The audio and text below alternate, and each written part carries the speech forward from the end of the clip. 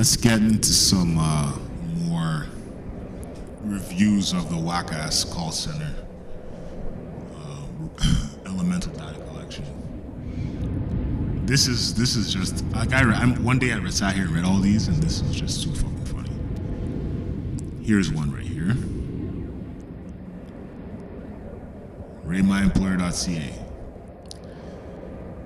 I have been in small to large call centers, from organized to not so much. An elemental DCI is a joke. You can be fired on your first shift without training simply for not completing enough surveys. Yet, you will be told that you will be receiving coaching help tips. Lies. If you don't complete the number of surveys required on your first shift, you'll be out of a job the next day. Not after a week, after one shift. No training, no help whatsoever. The job is easy, but you don't get negotiation skills within 3 hours of orientation. It's one thing to tell people to pay their bills, but to ask someone to do a survey needs a lot more skills. Be ready and fight hard, or you will be fired. Here's another one. Won't be coming back in 2015. I worked here for 1 semester, and I'm going to look for something else now. It's a way too high stress, high anxiety job for $11 an hour. This one's good. Elemental is a dead-end call center job, period. If you want to pay off a few bills or something, fine. But any more than a few months here and you're crazy. This is the most boring, in capitals, job I've ever had in my life. The supervisors stress you out, and for minimum wage, please. It's true, right? Like, you know, some people might try and write this off as first world problems, but if hundreds of people are leaving constantly, you gotta, at some point, forget about the first world problems or not. It's, you know, I've already detailed what was going on in that place, so I'm not gonna reiterate myself too much. Let's see. Yeah, this one's good. Elemental data is a long one too. Elemental data is definitely looked back on by myself as the low point of my employment. Beating out even working behind a deli counter at a grocery store. Okay, so I identify with that. I've been a cashier at Shoppers Drug Mart. I've been a dishwasher. I've been a clerk at a convenience store. Like, yeah, the call center was bullshit. Continuing on, my advice for everyone working here is keep your head down, learn fast, and grow a thick skin. You're going to be verbally abused on the phone, and it'll be your job to gather data from people that can range from totally sweet and cooperative to people who are threatening to call the police on you. Mercifully, most people will simply hang up on you without saying anything. I consider those the best calls. It's true, those are the best. And get hung up on, keep moving. Management at Elemental wears on you after a while. They listen into your calls and assess you basically from day one.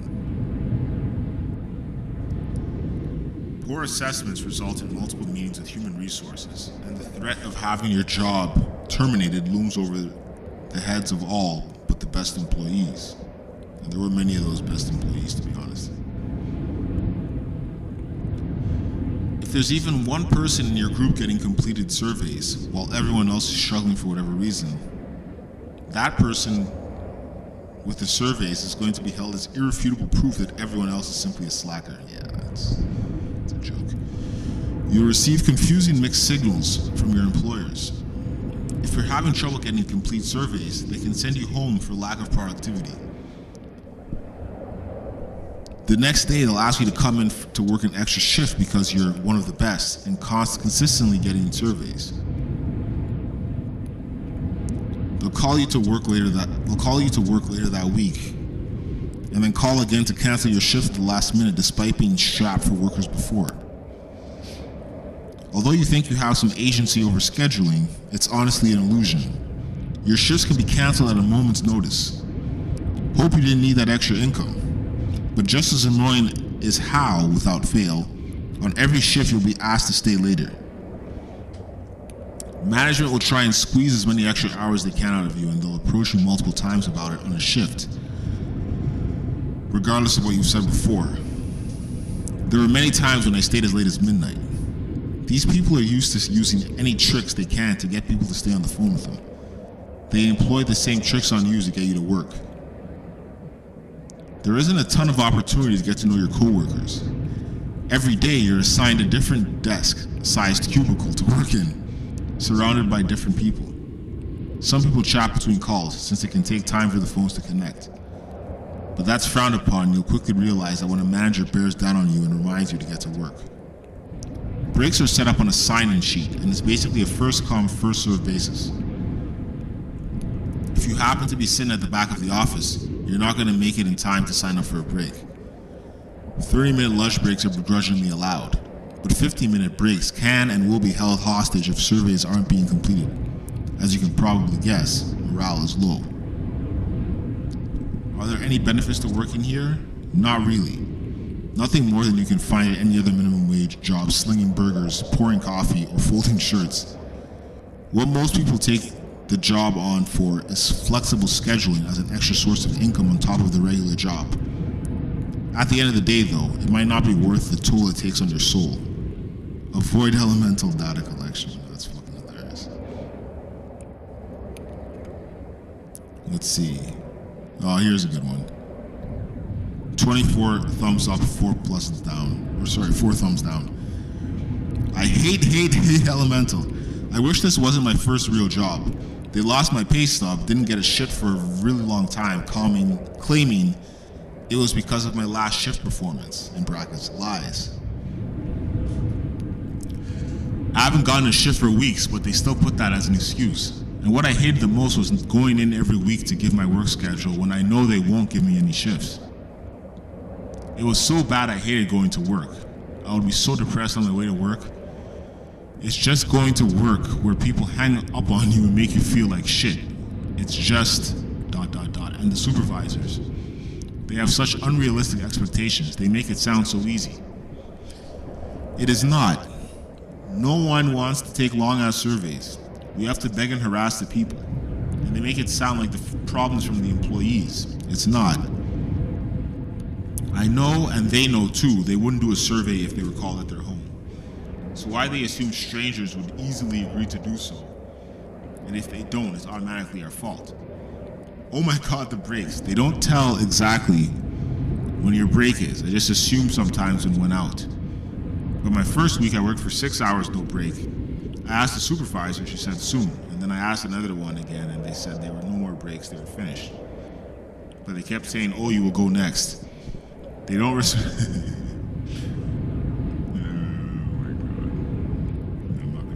And then there's someone in here defending him. And I'll be honest, this comment particularly wasn't exactly like... That almost came off as kind of like, what one would call a special snowflake kind of scenario. Let's see another one here.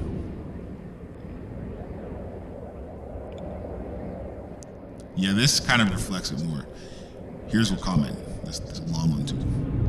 It is a horrible sweatshop in downtown of Ottawa, Ontario. They make good money from market research, demanding unrealistic results, hiring students mostly, with pretty much excellent research and communication skills, and treating them as garbage. Kitchen was really disgusting. I worked there in 2012. They did not have a space for breaks for so many people. Did not allow them to go to the washroom when needed. I had to use my 15-minute break to go to the washroom. When they allow break, you're on the phone for 45-minute surveys and you cannot go. When you have finished on the phone, they do not allow you to have a break because they can fit only 5 people in that dirty kitchen. For the same job in horrible conditions, they provide for this is minimum wage, $10.25 an hour. Another company next door paid me $12 an hour and the office was clean and there were 4 times fewer interviewers. I worked in elemental data collection for a month and quit. Moreover, I have a degree in market research. They criticized me and deducted points at a few times for reasons I do not agree. They pay too many people who do quality control and chase interviewers as dog chases animals for every word. Maybe it makes sense to pay for cleaning that kitchen and add an additional $1 to the interviewers. I did not have enough EI insured hours for a few months. I was out of work. That is why I decided to try this, but it was horrible. And when I moved to another company, they paid me $12 an hour. I could use my breaks anytime and go to the washroom when needed, and nobody treated me as if I were an animal. I like that company I moved to. So the problem is not that it is a call center. They just treat people as if they were animals. I don't understand why 100 plus people are prohibited to have a break when they need it, when they have an office that only accommodates 5 people during their break simultaneously, when they make so much money in market research. So on and so forth.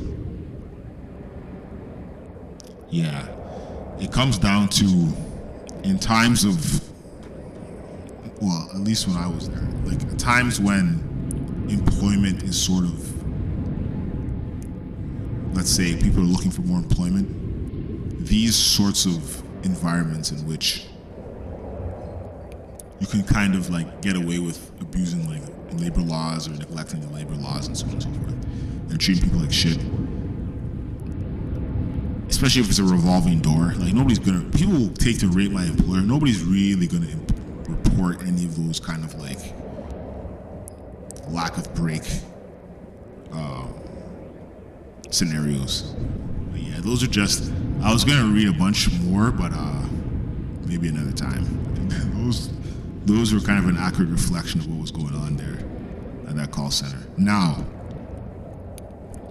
you gotta do what you gotta do. If you're broke, take it up.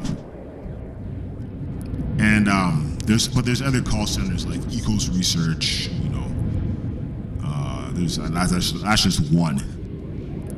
And I think that there's like opinion survey or whatever, which you can do from home. If you can do it from home, do it. In fact, maybe that's another side hustle. Actually, no, it's not, because they have specific computers that you have to use. You have to use like a certain PC computer or whatever. But anyway, it doesn't matter. Yeah, those are just my thoughts. Well, those are opinions that kind of reflect how I felt about that place anyway. Peace.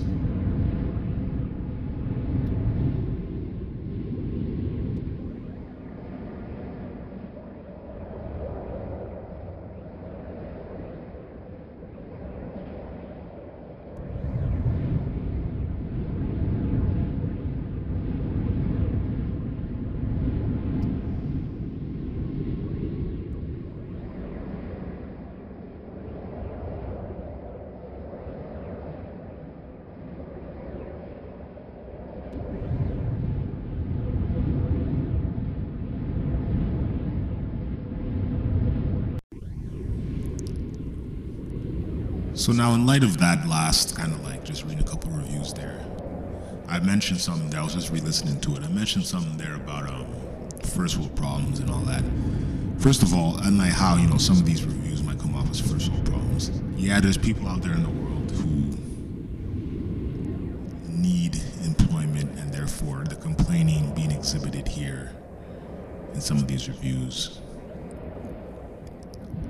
You know, it's for me, I can see both ways. Yeah, it's a shit job, and yes, people gotta do what they gotta do to survive. Yes, there's people out there with worse circumstances who would die for that job, right? But I think you have to be mindful of both. So like I said, you gotta be mindful of both sides of the argument. To me, all right, so let's rewind. People are looking to come here